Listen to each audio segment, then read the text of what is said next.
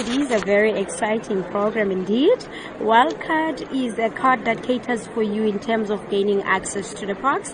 It's 80 plus parks which you can be able to access using this card. You will be excluded in terms of paying daily entrance fees when we've got this membership. Why is it so important for South Africans to access parks across the country? Okay, it is very important for the people to know in terms of the parks. This is our heritage.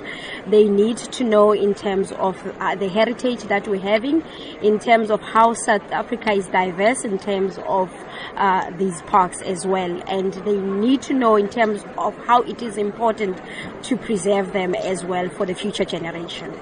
Now, you're at Indaba 2017. What's been the response like? Well, the response in terms of this membership, I can say it's very low.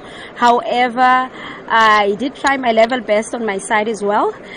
Most of the people, they didn't know about the wildcard, especially the black race. They didn't know in terms of the wildcard membership, which I was very happy in terms of assisting them, and they're very interested, and they're looking forward in terms of buying this membership.